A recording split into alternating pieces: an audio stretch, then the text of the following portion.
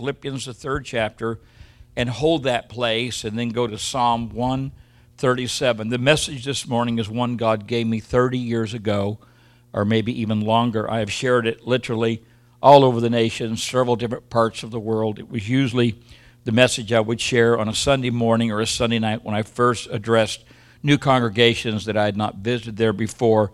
I've seen God use it and move it and touch it, and struggled all week long with what to share this morning. And I really felt like there was someone here today that really needs to hear this, and that's what I'm really believing. There's someone here today that really needs to hear this. If you will be so kind later in the week to check out our new formatted podcast. Austin has cleaned it up. Some intros, some outros, really looks nice.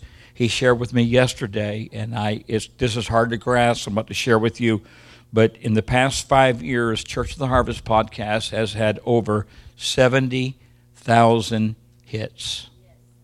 That's a lot. That's a lot of hits. That's a lot of word going out to people. We may never meet. We may never be a part of their life, but every Sunday they look forward to watching that podcast. They may not have a local church, or they may have a local church, but most of you know here at Harvest, we don't really spend a lot of time with theology, although theology is important.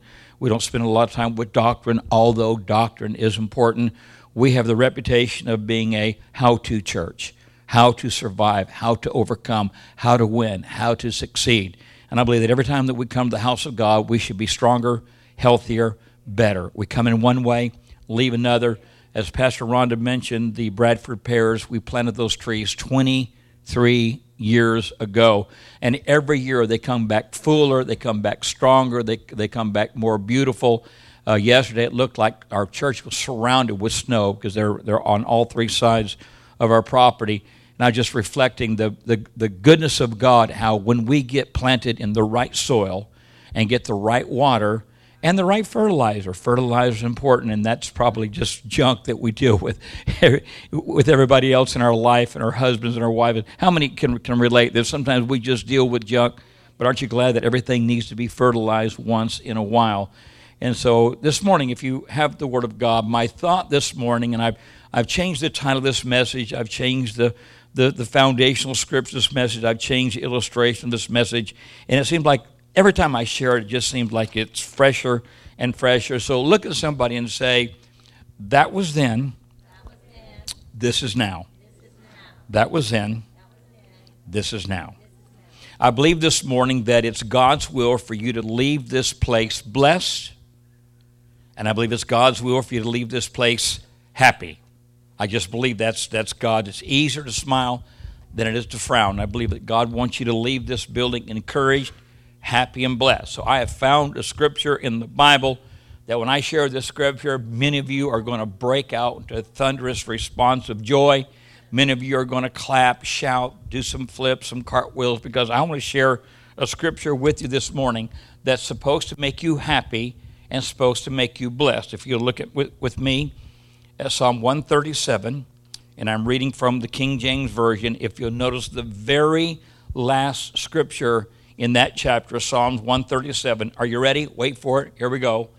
Happy shall he be that taketh and dasheth thy little ones against the stones. Now let me read it again to make sure that we are all on the same page. We're in the same portion of the Bible. We're in Psalm 137, and we're at verse 9. Are you ready? Happy shall he be that taketh and dasheth thy little ones against the stones. Last night, or yesterday afternoon, in the waiting room of the hospital intensive care, there was a family there that had 3 little ones, and they didn't give a flying flip what their kids were doing. I mean, these kids were fighting, they were wrestling, they were spinning, they were twirling, and I usually really don't get, things like that don't bother me, things like that don't irritate me. But when they roll their big Tonka trucks on my $300 crocodile boots, then sometimes I might get a little bit. I'm looking over at the parents like saying, "Hello, your kids are about to demolish this waiting room. Hello, these are your kids, right? And they just completely. I mean, they just for 2 hours solid. They just terrorize the waiting room. And I'm thinking, Happy shall he be that taketh and dasheth thy little ones against the stones. Several years ago, probably 35 to 40 years ago, there was a commercial on television that was hilarious. I believe originally it was a black and white commercial, but it was two boys, 9, 10 years of age, sitting down at the breakfast table, and in front of them was a bowl of live cereal. How many can remember? That will show you how prehistoric you really are. Old commercial. And one little boy is looking at the other and says, "You eat it." And his friend says, "No, you eat it." Okay, they're debating over whether to eat the live cereal. And then this little guy, about 4 years of age, walks in the room, and they said, "Hey, let's give it to Mikey. He'll eat anything." And so they watch Mikey walks up to the cereal, takes a spoonful, puts it in his mouth, big old smile, takes another bite, and one boy says to the other, "Hey, he likes it. Mikey likes it." I remember that commercial. That is an old commercial. Well, about 20 years later, they redid that commercial. And it was a breakfast table, and there were two dudes sitting at the table, and there was a huge bowl of live cereal. Now, these guys had big old shoulders, big old arms, big old necks, big old weightlifter-looking kind of guys. And one guy looked at his friend and said, "You eat it." And his friend says back, "No, you eat it." Neither one would eat it. And all of a sudden in the background you heard this noise. And a giant of a man walks into the room, 6'8", 22-inch arms, 29-inch waist, 56-inch chest, big old muscle-bound guy. One guy sitting at the table looks at the other and says, "Hey, let's give it to Mikey. He'll eat anything."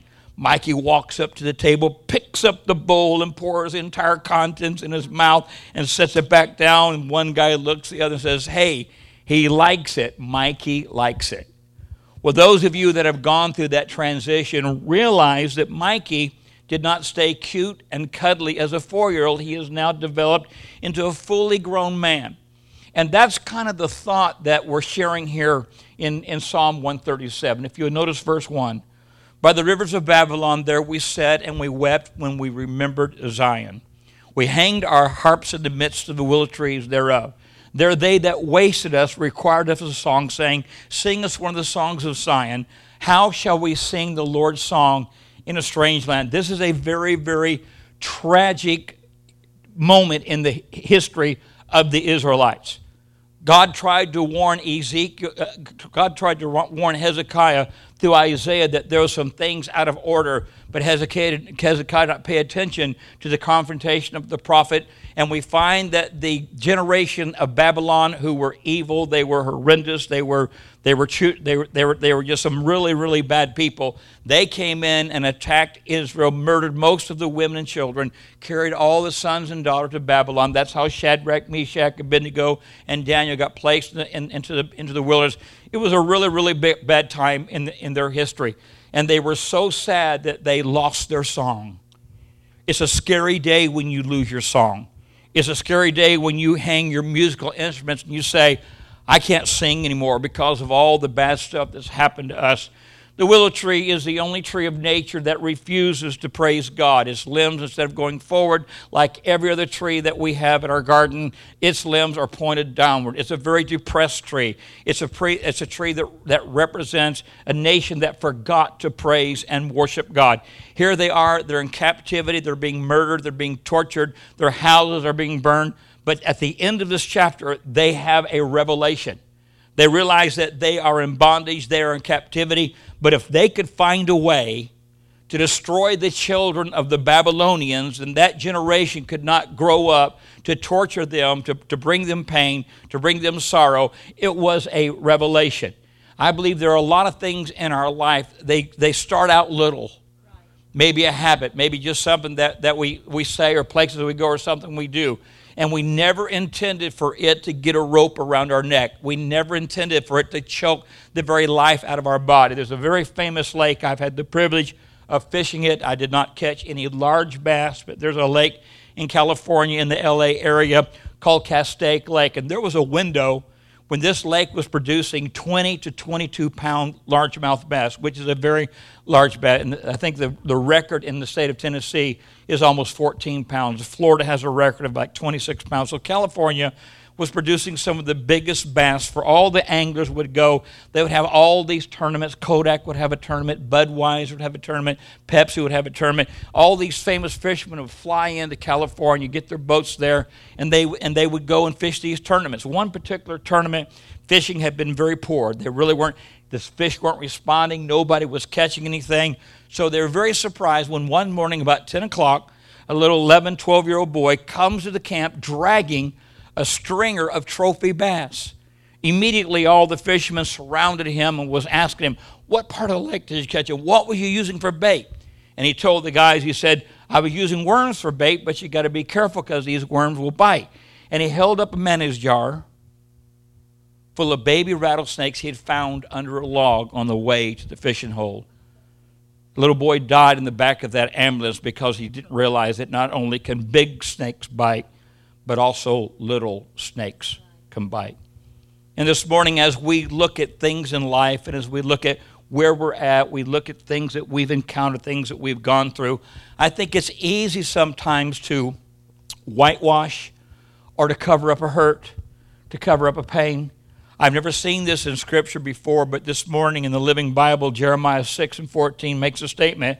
If you don't acknowledge you have a wound, you cannot be healed. We are trained well to be Mr. Plastic, Mrs. Plastic. We're trained well. You ask somebody how they're doing. Oh, I'm doing great. How are you doing? When they're really miserable and they're going through a lot of stuff in life. But we have been programmed not to let others see us cry or not to let others see us hurt. But Jeremiah said, unless you acknowledge there's a pain, unless you acknowledge there's a wound, then we cannot go on with life and be what God wants us to be and be healed. And God is a healing God.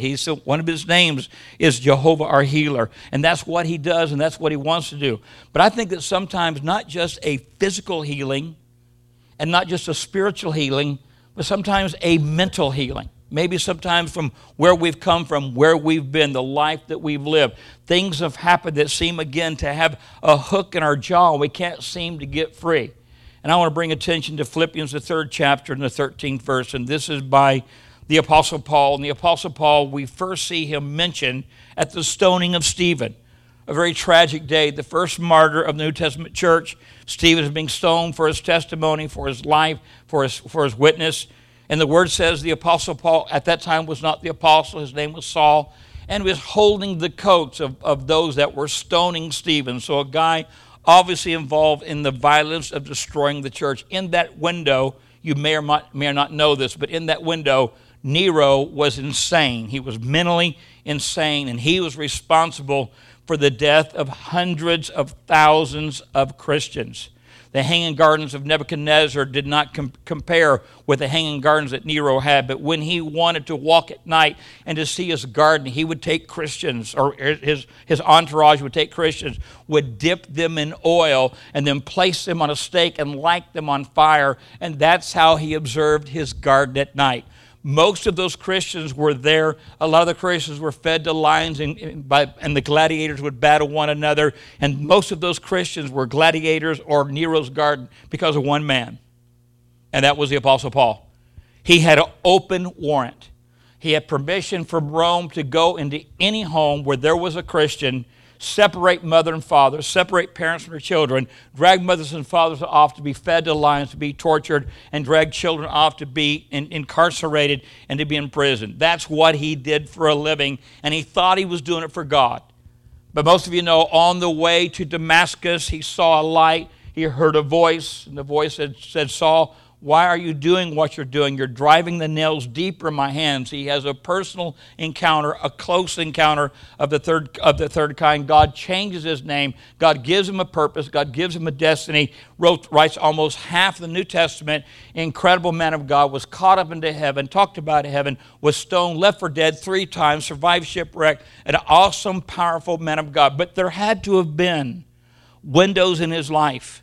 When he would go into a city, started churches all over the world, would go into a city and he would teach and somebody would walk up and say, you don't remember me, But when I was just a child, you came to my home with the band of soldiers, and you took my mother and father off to prison. They were murdered. They were incarcerated. I alone escaped, but I'm here to tell you that I read one of your letters, and I forgive you for what you did for me. I don't hold any of that odd against you. And it's great to be the one that forgives, but when you're on the other side of the coin and you're the one that caused the hurt and caused the pain, it's tough sometimes to release that and let it go. I remember as a kid growing up that some of my glorious memories of growing up in the Church of God was going to youth camp. Youth camp was a week full of all kinds of fun things, and you found a new girlfriend, and you held her hand, your hand got all sweaty, and you just thought that was so cool. And I remember that every year at youth camp, they would sometimes judge the success of the youth camp if Hank Davis and Gary Hammond gave their heart to God. Gary was a state overseer's son. He was a rat. I was a preacher's kid. I was a rat because I hung around with deacon's kids. The deacon taught me how to smoke a cigar. And so I really was a punk, and I was always in trouble. And I remember one particular year at youth camp, they were having a counseling session, Pastor Desmond, how they were going to control Hank Davis and Gary Hammond. Well, while all of the counselors were gone, there was this squirrel that was stupid enough to run up a tree in front of me, and I took this rock and chunked it at the squirrel. I missed the squirrel, but the rock bounced back down and hit a camper right on the eye, cut his eye, had to go to town, which was 15 miles downhill. It was Camp Idlewild, and he had to get stitches, and so I've already put a guy in the hospital. And then here comes the committee and said, Hank Davis, if you or Gary Hammond cause any challenges this year, we're going to call your parents and send you home. And my dad pastored one of the strongest churches in California. Gary's dad was a state overseer of California, so they were pretty brave, not realizing we'd already put a guy in the hospital. But you know what? That night, Gary Hammond and I, we went to a special, I guess I could tell this story.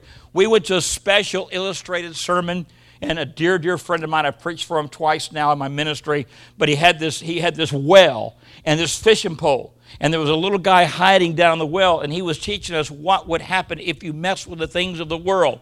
And so he put that fishing pole down in there, and the little kid down there where you couldn't see tied a pack of cigarettes on the fishing pole. And he reeled it up and said, this is what the enemy wants to bind you with, these cigarettes. And then he put it back down there, and he pulls up a 6-pack of beer. And he said, the enemy wants to bind, and talk about little snares, little things. Well, that night, after everybody went to bed, Gary and I went to the chapel. I smoked every cigarette, and Gary drank all the beer. But the next night, we went to the altar, glorious, glorious salvation. We got saved, sanctified, filled with heaven's sweet Holy Ghost, and made it till camp meeting, which all the pastors got together. And probably back to the camp meeting, because hanging around preachers' kids. I mean, they were all rats. You all know that. But there are wonderful memories of life. I grew up in a great home. I grew up in a Leave It to Beaver family. It was just an awesome home. But then there's the other side of the street, where you remember in your life that you did some really hurtful things and some really painful things. And most of you know I lost everything, including my wife, because of crack cocaine. And most of you know that it cost me everything. And it cost me for several years after, trying to restore, trying to recover, trying to get back on my feet. But I learned what the Apostle Paul said in Philippians 3:13. Brethren, I count not myself to have apprehended. And he's saying, you know what? I haven't arrived yet. I'm not done all that God wants me to do. I've not been all that God wants me to be. But this one thing, watch this, I do. He didn't say he went to deliverance service of Benny Hinn. He didn't say that Nancy Harmon sang over him. He said it was something that he did. This one thing I do, forgetting those things which are behind and reaching forth to the things which are before. I press towards the mark of the prize, the high calling of God through Christ Jesus. The Apostle Paul had to make a dominant decision in his psyche that he was going to forget the events of yesterday, all the bad he did, all the hurt he caused, all the parents that he murdered, all the lives he was responsible for. He said, I can't live with that guilt. I can't live with that pain. I can't live with that memory. I have got to forget it. Now, the ability to forget doesn't mean that you're not still responsible for some things you participated in, but it keeps you from staying awake at night. It keeps you from constantly beating yourself up and judging yourself and putting yourself down because of some mistakes that you made earlier in life. Let me tell you something. The call of God is without repentance. That means He's not sorry He called you.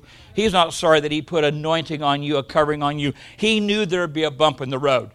He knew that somewhere in life I would take a grocery bag, put it over my head, poke a hole in it, and then somebody would blow marijuana smoke until I couldn't stand up. He knew there'd be dumb moments like that. He knew there'd be Boilermakers. He knew there'd be margaritas. He knew there would be all that. He still called me. He still called me, and he walked me through all that stuff, and I didn't die. I survived. I'm alive, praise God. And I'm here to tell you, you have to make a mental decision to forget the past. Forget and forgive are kissing cousins. They can never be separated, divided, or divorced. There are many in the sound of my voice, and realizing that this will be podcast this afternoon, there are many in the sound of my voice that they have not hurt somebody, but somebody else has hurt them. And it's tough to forgive. It's tough to walk sometimes when you know they would probably do it again if they had another chance. Can anybody relate to what I'm saying? There are broken relationships. There are things in our life where people have went out of their way to hurt and harm us and to mess us up. And, I don't care really how long you've been serving the Lord. There's always going to be times when your mind is going to get away from you and you're going to think something you shouldn't think or say something you shouldn't say. A couple of weeks ago, I saw someone out in town that caused me a lot of hurt and harm, a lot of pain, a lot of stuff. And when I first saw him, I won't tell you what I first wanted to do, but I wanted to go put the Jack Bauer punch on. That's the first thing I wanted to do. And then mentally, I said some things to him that I haven't used. I haven't used that word for years, but it was there, and I felt it. And I'll just tell you, I just want to flip him off. I want to go over and beat the living, and I can. And I wanted to. And I sat there and I said, wow. I said, where did that come from? Hello. Where did that come from? I mean, I've tried to forgive him. I've told the Lord I've forgiven him. I've sung Kumbaya. I mean, I've got out some old letters. And it was like, I thought that I had forgiven him, but I realized I hadn't forgiven him at all. And if he walked in that door right now, I'd probably lay down the microphone and go and slap the living daylights out of him. But that's what the word says about renewing. Obviously, there's a part of my mind that has not yet been removed. But I take great confidence in the fact the Apostle Paul, writing half the New Testament, says, church, I have not yet arrived. Thank you, the Apostle Paul. That gives me permission to have the spirit of slap and the spirit of cussing one out. As long as I don't say it or do it right, I'm okay. Right. Give the Lord a hand clap of praise this morning. Give me When you reflect on the transition that takes place by forgetting the past, you wonder, how does that happen? In Isaiah 43 and 25, the Apostle Paul, Isaiah shares a message that I am he that blotteth out thy transgressions and will not remember thy sins. We grew up in the church singing a song, My God Can Do Anything, Anything. And we really believe that God can do anything, but we have learned in the Scripture there are some things that God cannot do. God cannot remember the mistakes of yesterday if they're under the blood. And let me explain that for a minute. Being left-handed, I grew up in a generation. My aunt is left-handed. I got some cousins that are left-handed. I grew up in a generation that the family raised me saying, "Go with it." In other words, they didn't try to make me right-handed. They let me be left-handed. And growing up, there are a lot of snags and a lot of issues in life because I was left-handed. They don't make a left-handed nail gun. At one time, I had a very good job, pneumatic nailing, but the magazine was on the wrong side and had to shift hands every time I put nails in it. They don't make a left-handed skill saw. They don't make a very good left-handed baseball glove. It took me 10 years to really find a good glove that I liked that I could use. So being left-handed, there was some frustrations and there were some negatives. And those negatives in second, third grade, I never got good grades on handwriting because I just being left-handed, when I would write, my hand would smear what I had done and it looked terrible. So then I would crank my wrist all the way around and it hurt my wrist to write like that. And eventually, and you guys need to be thankful you got these pens that are smear-proof. But we didn't have those things. I don't know if I don't want you to lift your hand and show your age today, but maybe you grew up in that generation. And so in seventh grade, I had 2 electives that I could take, and one of those electives was typing. The typing teacher, her name was Miss Bosch. She was not married. She was drop-dead gorgeous, and I got my first crush. I typed all the way through seventh grade. I did so well. I took typing in 8th grade. I took typing in 9th grade, and then I graduated to senior high school, and I kind of lost Miss Bottle. I guess she got married. I don't know what happened, but she was my hero, and I typed all the way through high school. I typed all the way through college. But in frustration in typing, there were 2 things you could do for $29.95 in Southern California. Earl Shive would paint any car, any color for $29.95, and you could buy a Smith Corona typewriter for $29.95. Unfortunately, that was the generation before Correcto ribbon. That was the generation before spell check. And what would happen if you were typing away and you made a mistake, you pulled the paper out, crumpled it up, and threw it in the trash can. I know you've seen writers by trying to get some thought. They got a pile full of trash can, the trash in the can. And it was so frustrating, but something happened in the early 70s. There was an invasion from Britain. There were bugs, there were beetles, there were doors, there were animals, there was the Rolling Stones, and then there was a group that came from Great Britain called the Monkees. How many remember the Monkees? Hey, hey, we're the Monkees. People say we monkey around. We're too busy singing to run anybody down. Their big song was, Then I Saw Her Face. Now, you're showing your age, and I can see that. But something else happened when the Monkees came to America. Their moms came to America. And Mike Nesbitt, the monkey that always wore the cap, like the Tanner cap, okay, his mom invented a product called liquid paper. And I don't know if she's probably dead now, but if I ever meet her, I'm going to kiss her right on the mouth because she saved the day. I could be typing away, I make a mistake, I'd have to throw the paper out. I just turn it up, take that liquid paper, blot out that mistake, blow on it, dry it, type it, move it back down, and type right over it just as if I'd never made a mistake, that liquid paper. In the New Testament, the first chapter of John, John the Baptist baptized his cousin Jesus, and there's a manifestation. God speaks, Holy Spirit comes down. It was a glorious moment. A little later that day, John sees Jesus walking, and he makes a statement. Behold the Lamb of God that taketh away the sins of the world. What a statement, what a truth, what an idea, and something that you need to know about the blood of Jesus, that before Jesus was born in the Old Testament, if you sin, I'm talking to every single person in this room, depending upon your finances, it was necessary, it was a law that you went and purchased a sacrifice. If you were poor, you would purchase a turtle dove or a pigeon. If you had a little bit more money, you would purchase a lamb or a calf. But whatever you purchased, you would take that sacrifice to the high priest. The high priest never looked at you. He never examined you. He never questioned you. He never asked you, does your grandmother pray? Did you go to church? None of those questions. He simply looks at the sacrifice. He knows why you're there. That was the law. If you sinned, you took the sacrifice. So the high priest would examine the sacrifice. And if that lamb was without spot or without blemish, if that sacrifice was pure, that high priest would carry that lamb to the altar, cut its throat, and the minute the blood of that lamb hit that altar, your sins were forgiven. That was Old Testament.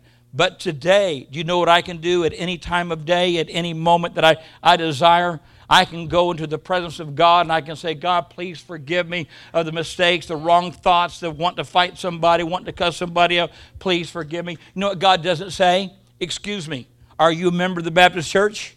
Excuse me. Did you tithe last Sunday? Excuse me. Does your grandmother pray? No, God says, on whose authority, on what premise do you dare come into my throne? And you know what I say? I say, God, behold the Lamb. Examine the Lamb, Christ Jesus. And if the Lamb is worthy, I come into your presence based on the blood. And may I tell you this morning, the Lamb is worthy from the foundation of the world, sinless and spotless. He gave his life. He shed his blood. And the liquid paper of the blood of Jesus has eradicated my mistakes. God has placed him in the sea of forgiveness. He hangs up a sign and says, no fishing. One party says, your sins are as far removed from you as the east is from the west. That is billions of light years traveling at 186,000 miles per second. That's how far my sins are from me. And when we bring them up, God says, why? I have forgiven them. I have forgotten them. They are under the blood. They're in the sea of forgiveness. A lot of times the enemy will try to come before God and plead his case against us. And he brings evidence. And it's not always the best evidence. It's not always accurate, but the enemy never operates on accuracy. And he will bring accusations, and because he is so powerful, and because he is so evil, and because he is so volatile, there is not a lawyer in America that can go against the devil and win. No matter F. Lee Bailey, any lawyer you were to mention, Cochran, any of those that you've seen, there's not a lawyer that can go against the devil. So I don't have the ability or the funds to appoint a lawyer to represent me. Therefore, heaven appoints me a lawyer. His name is Christ Jesus, and he ever interceded at the right hand of the Father, making intercession for me. And when the devil goes before God and produces all the evidence against me, my lawyer says, Your Honor, may I examine the evidence? And Jesus takes all the evidence against me, and he holds it next to his bosom, because there is a fountain filled with blood drawn from Emmanuel's veins, and sinners plunge beneath that blood. There's still the liquid paper of the blood of Jesus, and when he touches that evidence, it's all gone, it's all blotted out. And then God says, Devil, I don't know what you're trying to pull, but whatever you presented to me, it's all blood. It's the blood of my son, and because the blood's been shed, you're out of order. This case is dismissed without sufficient evidence. And he looks at me and says, you are released to go and be what I've called you to be, do what I've called you to do, go in all the authority of heaven by the blood of Jesus. That should excite someone in this building this morning. 2 Corinthians 5:17 says, Therefore, if any man be in Christ, he is a new creature. Old things are passed away. All things are in the process of becoming new. It's like that transition of that grain of sand to become a pearl, or that caterpillar turn that beautiful monarch butterfly. The moment you get saved, you don't automatically become all that in a bag of chips. It means you're forgiven. It means now you start over. Justification is just as if I had never sinned. There's a door, there's a window there where you learn, you read, you study, you pray, you learn about God, you love what God loves, you hate what God hates, and you go through this process where that beautiful pearl comes from that little ugly grain of sand. That beautiful monarch butterfly comes that ugly looking caterpillar. It's so nasty, even the bass won't eat it. I try to put a caterpillar on a hook and throw it on the lake, and they will ignore it. That's how nasty some of us have been and where we come from. But we are in the process. Look at somebody and say, there's a metamorphosis taking place. And I'm going through a transition. I'm about to transform out of here, and I'm going to become what God wants me to be, because it is written and declared in his word. Is there a ladder out of this pit? Absolutely. David said, I waited patiently for the Lord. He heard my cry, brought me up out of the horrible pit, set me on a rock, put a new song in my mouth. Many shall see it and fear the Lord. This ladder has 3 rungs, and the first rung of this ladder is simply the rung of repentance. It's just acknowledging, I am where I am because of the decisions I made. I'm sorry for those decisions. I'm sorry for my actions, and I want to repent. There was a little boy that every night his mom would come in with a wash rag, a warm wash rag and soapy water, and she would scrub his neck and ears. I mean, she put the hurt on him, and she made sure he was clean, got all the stuff out of his ears, and it happened every night. One night she came in, and he was so tired of being scrubbed by this wash rag, and he looked at his mom and said, Mom, tonight, couldn't you just dust me off? You know, a lot of people come to the altar and say, well, God, couldn't you just dust me off? But God is not in the dusting off business. God is in the repentance business. The Bible says in the book of Romans that all have sinned and come short of the glory of God. The Bible says in the book of Romans, the wages of sin is death, but the gift of God is eternal life through Jesus Christ our Lord. The book of Romans says that whosoever shall call upon the name of the Lord shall be saved. The Bible says in the book of Romans, if you believe in your heart and confess with your mouth that Jesus was raised from the dead, then you shall be saved and you shall be cleansed, and there shall be no iniquity held against you. The book of Romans is a pretty cool book, isn't it? When it tells it that we can come to the altar, we can repent, we can ask God to forgive us, and he does. How many times? 7 times a day? 70 times a day? 70 times 7, the Bible says, if we come with an open heart. That doesn't mean that we have permission to pollute grace. Doesn't mean I can walk out here, get dead drunk, fall down, beat somebody up, go to jail, and then say, well, Lord, you're going to forgive me, so I'm going to go out and do it tomorrow because I know you can forgive me. No, that's not what grace is all about. But grace is the process of God forgiving us because we ask him to do it with the attitude of, I really am going to try to do better. That's all it is. faith without works is dead. It's like dead. It's like trying to find a model, Paul said, follow me as I follow Christ. It's trying to bring positive people in our life, positive decisions in our life, trying to do the right thing, knowing that this right here will bite us, hurt us, wound us, and come back and like a scorpion will keep trying to sting us, our past. And God said, I want to take your diary, and I just want to throw it in the trash can and pour some of that Holy Ghost oil and set it on fire and just remove all the things that have bound you and hurt you and wounded you. And He said, I want to do that today. And that's what repentance is all about. The second step of that repentance is called the process of restoration or restitution. When Zacchaeus was invited to come down from the tree because Jesus was going to his house, when Zacchaeus had a touch from God, he immediately said, anybody I've wronged, I'll repay them. Anybody I've messed up, I'll give them 4 times back. I'll give half of what I've got to the poor. There's something that happens when you really touch God. You know what's so funny, I'll be careful how I say this, but when I gave my heart to the Lord, I had long hair. And I didn't wear socks or underwear. I was a free spirit. And when I was in that vein, nobody cared. Nobody cared. Nobody cared how I dressed, how I wore my hair. They didn't care. But the moment, the nanosecond I got saved, everybody had an opinion. You need to cut your hair. You need to go here. You stop doing this, stop doing that. Don't. It's called clothesline religion. And it's real popular in the early 70s that everything was based upon appearance. If your hair's if you're a woman, your hair's down to here and your sleeves are down to here and your hem's down to there, then you're godly and holy. And what you wear has absolutely nothing to do with holiness, nothing to do with. But what I've learned, Keith, when I gave my heart to God, there was a bunch of stuff I didn't want to do. That's right. I didn't want to do it anymore. I didn't want to smoke 3 packs of Marlboro cigarettes a day. Right. I don't want to drink any more Michelob, Lowenbrau, Dos Equis, none of that. I didn't want to put any more drugs in my body. I didn't want to steal anymore. I didn't want to lie anymore. I didn't want to cheat anymore. I wanted to be healthy. I wanted to be whole. And I found that all through the Word of God. And that's the process that God, when He saves us, He usually puts in our heart a hunger that we got to go to church every time the doors. How many remember that? When you first got saved, if there was revival in town, it didn't matter what church you went. If there was a Bible study, you want to be a part of. If there was a celebration recovery, you were there. AA meeting, you were there. It's like you couldn't get enough of the praise, the worship, the anointing. You couldn't get enough of it. And that we could go back to that season of our life. Those of us who have served the Lord a long time, someone stood up and said, I've been in the way 35 years. And the pastor on the platform said, she sure has. She's been in the way.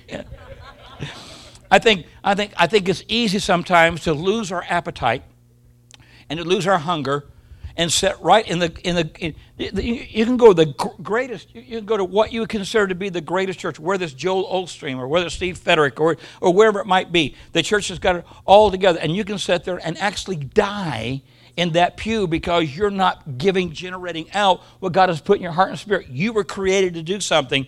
And next week, if the God allows me to, I'm going to talk about the thing that you're probably lacking to be what you want to be is probably the God touch. God made you incomplete, so you would need Him to become complete. You say, well, I can't do that because I don't have this. That's probably the one thing that God is getting ready to give you. Does that excite anybody in this building? That ability for restoration. In Joel, the 2nd chapter, God makes a promise. He said, I will restore, and He names 4 bugs, 4 caterpillars, worms, crawling things. And as you look at what God said He would restore in Joel, one of those insects attacks your seed. One of those insects attacks your root, your foundation. One of those insects attacks the leaf. And one of those insects attacks the fruit. So everything the enemy has stolen from you, your foundation, your seed, your prosperity, your covering, God said, I will restore. I'll give back years that the enemy has stolen from you. And I pastor so many people that they're my age now. And then and they had a real rough childhood, or something happened in their childhood, something happened, and then all of a sudden God brings people in their life that are much younger, that God has called them to be spiritual parents, and what they didn't get from their natural children, now they're getting it through spiritual children, that God is absolutely restoring things that have been stolen from them, and that's all involvement in what God is doing in the local church. Somebody say amen. Praise the Lord. That's good preaching. The third thing, repentance, restoration. And restoration is the process of this guy that I have all these attitudes with. He will never, ever receive me with an apology, ever. He won't. He's a narcissistic idiot. He will never allow me to go to him and say, I forgive you for all the junk you've done to me. That'll never happen. That'll never take place. But there are things I've got to do to make sure that in my heart I am willing and ready to present that apology. Does that help anybody? Yes. There are people in your life that have hurt you. They might be dead now. They might be... Do I have time to share that? Pastor Ron and I were in Maryland. Great church. Second day of the revival, the pastor said, hey, we've got a family church. They've got a daughter who's been crippled since she was 12. They're a great family. They love the church. They support the church. They're always here. They said, would you mind going over and having a word of prayer for the daughter? The daughter's now 23, 24 years old, hasn't walked in 10 years. I said, absolutely, we'll go. Am I telling it like it is? So we went to the house, and there we met a beautiful, beautiful mom. Her husband had died. And we met this girl, and this girl was like 22, 23, just a precious, just a precious, wonderful person to talk to be around. But as I was sitting there in the living room, God began to speak some things to me. God began to share some things to me about her. And I took the liberty to tell her what I felt like that the Lord had showed me, what the Lord had told me. And as we are in the process of talking back and forth, come to find out that her dad had made some wrong approaches. Her dad had made some advances towards her, and in that advance, she found herself crippled. Dad was dead. She's trying to go on with her life. And so I asked the mom, I said, can I be obedient to the Spirit? The pastor and his wife were sitting there with their mouths wide open, and they were like freaking out. They'd never seen the word of knowledge in that particular vein. Usually in church, the word of knowledge, but someone's home, that's really different. And I didn't ask them permission because I was afraid they're going to freak out on me. But I got a chair. And I set the chair down right in front of her wheelchair. I said, I know your dad is there, but I want you to put your dad in that chair right now, and I want you to confront your dad, and I want you to tell your dad what he did was wrong. The mom never knew it. The mom never knew that the dad had molested the daughter ever. And so she began to confront him, and she began to tell him what he did was wrong, and it got very loud, it got very verbal. And then she began to weep, and then she told him that she forgave him for what, and she had no ought, she had no ill towards him, that he was forgiven. All of a sudden, across the room, mom stands up, begins to cry. This girl that's been confined in this wheelchair for 10 years gets up and walks to her mom, and they embrace in the middle of the living floor. We just start wailing, we start bawling.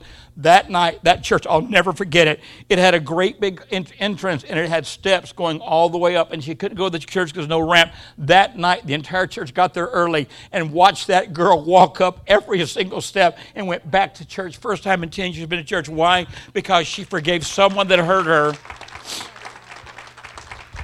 So if they're in this restoration, if there are people in your life that have wounded you or hurt you, or there are people in your life that you've hurt and wounded, it's up to you to try to make it right. And here's what the Word says. If you go to them and they don't accept you, you've done what God's called you to do. You've done everything. If they're a part of this body, they have to accept you. The Word said if they don't accept you, go get an elder. And then the Bible says if they don't accept the elder, go get the pastor. If they accept the pastor, the Bible says you are to cast them out of the church. That's some pretty strong, tough teaching for someone that will not allow you to apologize. That's how important God sees apology. The last step is to reconsider. Reconsider what? The grace of God. Because of the lust of the flesh, the pride of life, and the lust of the eyes, Lot pitched his destiny towards Sodom. And then we find Lot at a place where compromise had come. Lot had moved in the city, was sitting at the gate as one of the elders. God came to Abraham and said, I just want to tell you, I cannot tolerate what's going on in Sodom, Gomorrah, and 5 other cities. I'm going to trash it with fire. And Abraham realized that Lot and his family, wife and 4 daughters, were there in the city. Abraham began to negotiate with God. So with God, if you find, and we're probably talking about 200,000 or 300,000 people, and Abraham said, God, if you find 50 righteous people, will you spare the city? And God said, yeah, I'll find 50 righteous. And then you see Jews doing what Jews do best. Abraham began to Jew God down. Well, if you find 40, will you spare it? If you find, and you know what? He got all the way down to 10. Okay, watch this. There were 4 daughters. There was Lot and his wife, which were 6. There were 2 husbands, that was 8. If just the family of Lot had been holy, they only needed 2 more to spare the entire city. They couldn't find it, so what did God do? God sent angels. They brought Lot and his wife out before the fire rained down and before it trashed and the whole time Abraham's up on the mountain interceding, praying for Lot and his family. May I tell you this morning, when all of hell pours out of heaven upon this world for its sin, I have a praying friend that ever liveth in the portals of glory, making intercession for me. And before all hell pours out upon this earth, my friend's going to remember me, and my friend's going to transport me, translate me, transform me out of this world into that place that's called Beulah land, where I will dwell in the house of the Lord forever. Reconsider what? The amazing grace of God. Through many dangers, toils, and snares, I have already come. 'Tis grace that brought me safe this far, and grace will lead me on. Josh, if you'll help me on the keyboard. Matter of fact, you just go ahead and do it by yourself. I won't play with you. We could do chopsticks, or we could do heart and soul. We could do Let Me Be There in Your Morning. There was a guy, I knew enough about his ministry to know that he was credible and to know that when he said he heard from God, he really did. Evangelist, missionary. Pastor Desmond having a really, really tough time. They're just seasons that you just go through tough times. Robert Schuller, who had the privilege of meeting almost 40 years ago, built a library for his personal estate, wrote the book, Tough Times Never Last, but Tough People Do. But there are seasons when you really feel like, what's the use?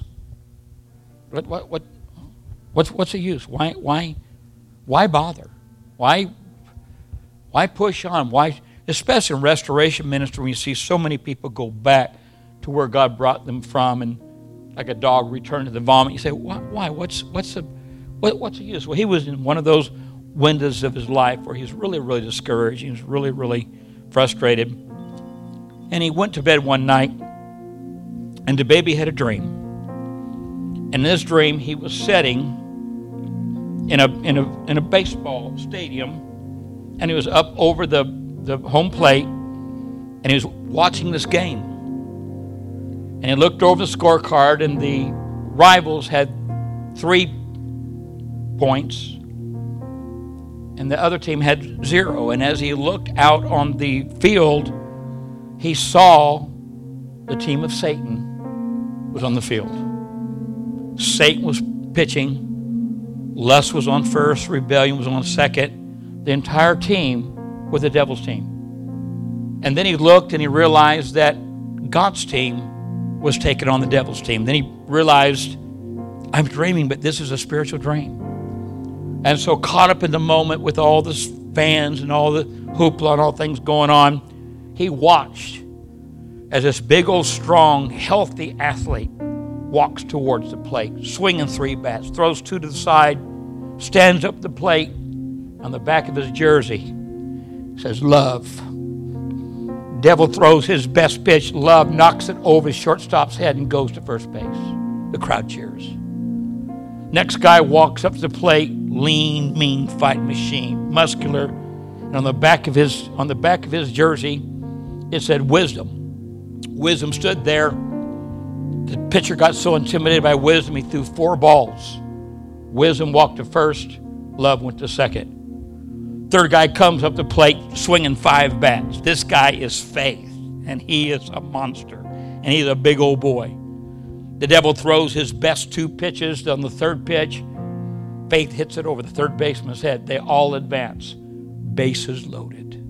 Scores enemy 3, God's team 0. So he's sitting up there. He's caught up in the moment, and he's thinking to himself, who's God's going to send in as the cleanup hitter? Who's going to be the cleanup guy? And he's trying to I can't possibly imagine who's it going to be? Is it going to be peace? Is it going to be prosperity? Is it going to be who's it going to be? Hope? And all of a sudden, this old, scraggly looking guy, probably a lot like me, just a scraggly, his uniform didn't really fit very well, and he couldn't see, his uniform was so big he couldn't see what was written on the back of his jersey.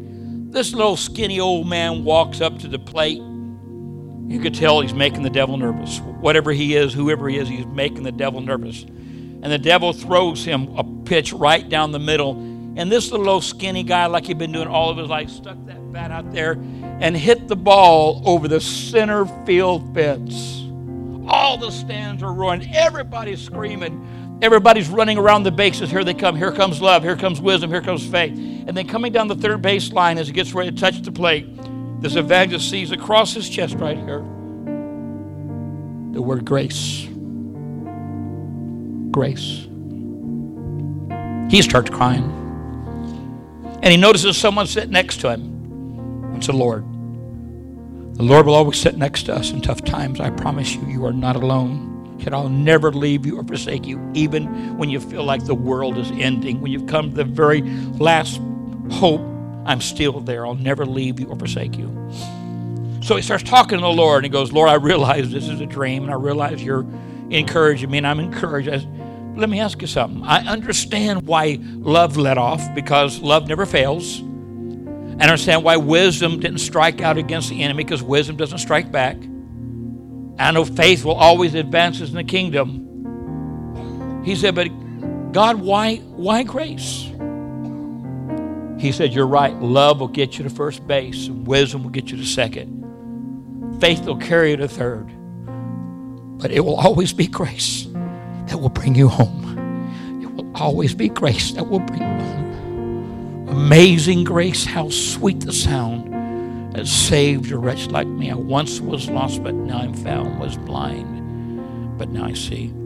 Just for a moment, could we all over that? Could we just stand right where we are? I'm not going to ask you to come forward. I'm just going to ask you to stand right where we are. As every head is bowed, as every eye is closed, first of all, if you've wandered away from the Lord today and you're not where you need to be and you know it, and God has touched your heart this morning and you feel Him imploring you to come home, come back. He accepts you and loves you just the way you are, just with all of our frustrations and all of our shortcomings. He loves us just the way we are. You say, Pastor Hank, don't embarrass me, but I really need to come back to the Lord today. I really do need to call upon the name of the Lord, to repent of my sins, to make Him the Lord of my life. I really need to do that. If that's where you're at this morning, just put your hand up, put it right back down. Didn't want this moment to pass us by. If you're here and say, Pastor, I need to come home today. Is there one? Is there one? And I'm going to believe this morning that we're all born again Christians and we love the Lord. And here's what I want you to do. I want you with me. I want you in your spirit. David said, give ear to my word, O Lord, consider my meditation. I want you to meditate this morning. And most of us can remember the old blackboard at school. That old blackboard, that chalk would creak and give us the heebie-jeebies. And maybe you were assigned to wiping the chalkboard down every day. Maybe that was your assignment. Or maybe you wrote 100 times on the chalkboard, I will not talk in class. But you know what a chalkboard is. I want you to see it. I want you to see it with me. And if you can see that chalkboard in your spirit, I want you to walk right up to it. And there on the easel, there on the bottom of the chalkboard, there's some chalk. I want you to pick it up. And I want you to face that chalkboard, and I want you to write whatever it is. And it might be a list. It might be a plethora of things. But I want you to write on that chalkboard, what is frustrating you? What is biting you in the butt? What is hurting you? What is hindering you? What is holding you back? Was it a bad marriage? Was it a bad childhood? Was it losing your children? Was it an abortion? Was it a bankruptcy? Is it a bad marriage? Is it chronic illness, sickness? Stuff always, there's always something there. There's always something. Whatever it is, I want you to write it in big, bold letters on the chalkboard. I want you to, and nobody knows what you're writing. This between you and the Lord, no one else. Just you and the Lord. Write it on there. And when you're done writing, I want you to step back from that chalkboard. I want you to see a hand obviously that has a nail scar in it. And I want you to see that hand wipe that chalkboard with one swipe. And I want you to see that hand wipe that chalkboard and remove every negative thing that's hurting you, that's wounding you, that's holding you back, that's keeping you from going forward. And then if you can see that blank chalkboard, I want you to see that hand write these words. Whatsoever things are true, whatsoever things are lovely, whatsoever things are just, if there be any virtue, if there be any praise, think on these things, and the God of peace shall be with you always. I want you to see those words, and I want you to know that's your word for today. Whatever can bring him pleasure, whatever can bring him glory, whatever can bring him praise, whatever good things he's put in my life, whatever virtuous things, godly things, I will start focusing on the positive. I will start focusing and asserting the promises that he's made to me, and I will pursue the positive things that God has for me. No longer will I allow my past, the failures and successes of yesterday, no longer will I allow them to bind me or hurt me or wound me, or like a scorpion sting me, or like a snake bite me. But I will leave this place healthy and whole, free and clean. Not just a dusting off, but the liquid paper of the blood of your Son would bathe me. Not once, not twice, but 7 times. The blessings of God would layer my life. And like an onion that's being peeled, I will walk out of here with the blessings of the Lord attached to me. I declare this so. And if you will with Pastor Hank, just declare amen and amen. You may be seated.